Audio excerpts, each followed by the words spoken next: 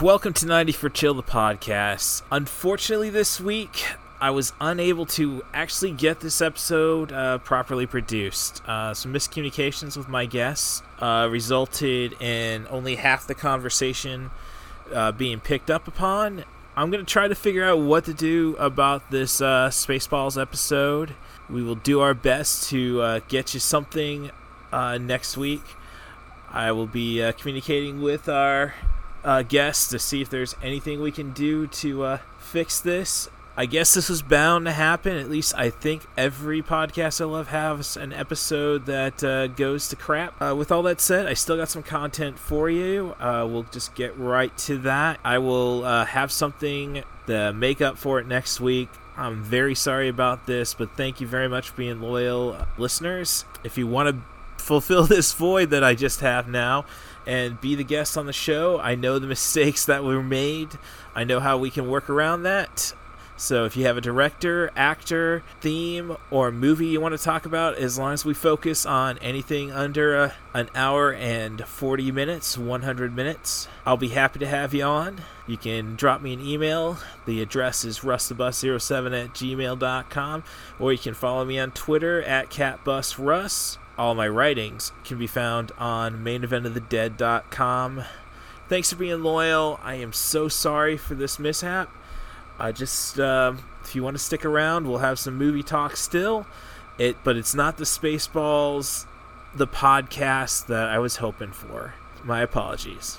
This podcast is protected under the laws of the United States and other countries. Unauthorized duplication, distribution, or exhibition may result in civil liability, criminal prosecution, and the wrath of the tall man.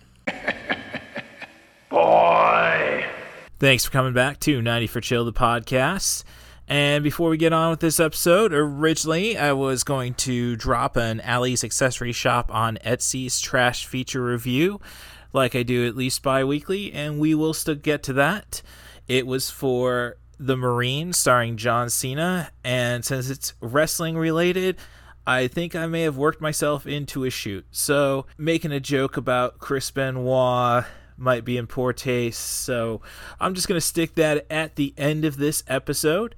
But in the meantime, I was looking on iTunes, trying to find features that are relatively inexpensive, which I think we could all enjoy. Top of the list, Maximum Overdrive, the Stephen King directed train wreck starring Emilio Estevez about machines becoming sentient and just wanting to wipe us out. And it's just definitely so bad it's good. I also saw that The Hidden is still $7. That is a 80s feature with Kyle MacLachlan and the guy who played the male lead in Flashdance.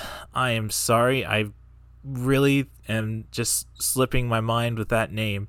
But it's about an alien detective hunting down an alien criminal, and these aliens can go and just swap bodies and basically use them as armor. And I haven't seen it all, but just the craziness, and Kyle MacLachlan in the mid-'80s is usually gold. Last but not least is a film called Office Uprising. The trailer opens with Karen Sani, the actor who plays the taxi driver Dupinder in the Deadpool franchise, handing out steaks, and one of them to a reluctant Kurt Fuller, probably best known from Ghostbusters 2, perhaps No Holds Barred.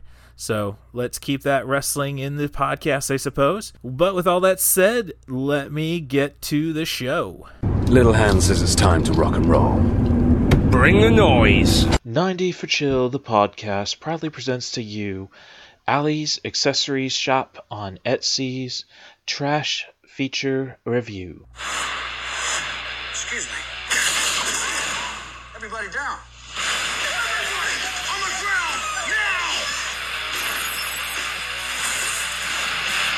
Enjoy the rest of your day. What if we just took off? Get up in the morning and go somewhere. Come on! Okay, yes.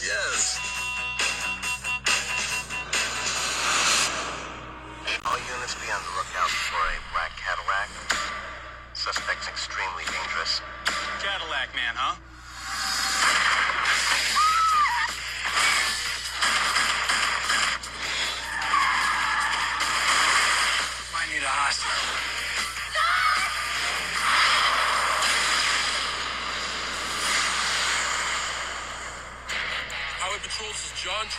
You have officers down, multiple assailants. They have a hostage. It's my wife.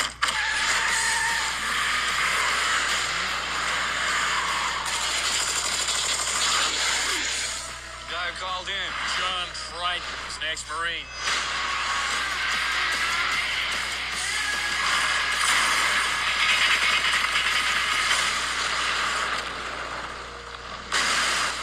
Would somebody please shoot this guy? What does it look like we're doing? Missing. This October, meet a one-man strike force that never surrenders. I tried to kill this guy twice today. He just won't die.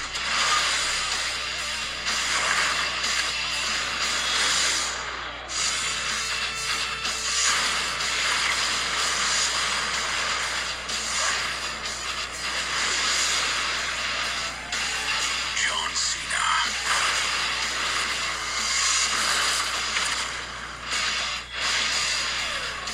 What happened? The Marines showed up, that's what.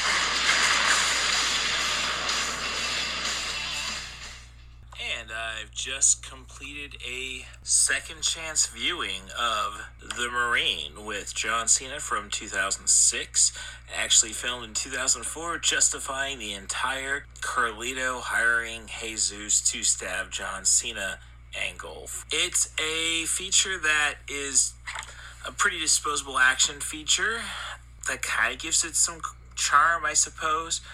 There's a lot of things that just aren't there, I should say. The effects with your explosions and such just don't hold up.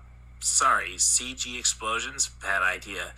Especially when Vince McMahon gets the genuine stuff. In 2007, I've heard some stuff about Chris Benoit hazing, which kind of makes me want to rethink about him, but thank you, Mr. Benoit, for ruining Vince McMahon's idea of killing himself on screen. Robert Patrick's performance kind of justifies a watch for this, as he plays the criminal, I guess, since I'm a fan of the second From Dusk Till Dawn, that, hey, if you got him in a heist, it might be worthwhile. And John Cena doesn't do a bad job acting. He emotes pretty well very early in his career as an actor, not a professional wrestler. So that's kind of charming. The script really tries to play on Americana, I suppose. Like, we are definitely pushing the big lie of the W. Bush administration with how our hero, the Marine, John Cena, gets ejected from the military because of Al-Qaeda in Iraq. We all know now that that just doesn't hold up and justifies why Mike the Miz gets any kind of bullshit for selling this feature or franchise. It's fun to experiment with it, to just see what this film is in terms of how it affects John Cena, how in terms it affects the entire WWE Studio system. It's kind of surprising that we just don't throw extras in the entire feature, but hey, Ron DeSantos just doesn't want to give Florida money to avoid SAG, I guess. Can I hear a wahoo?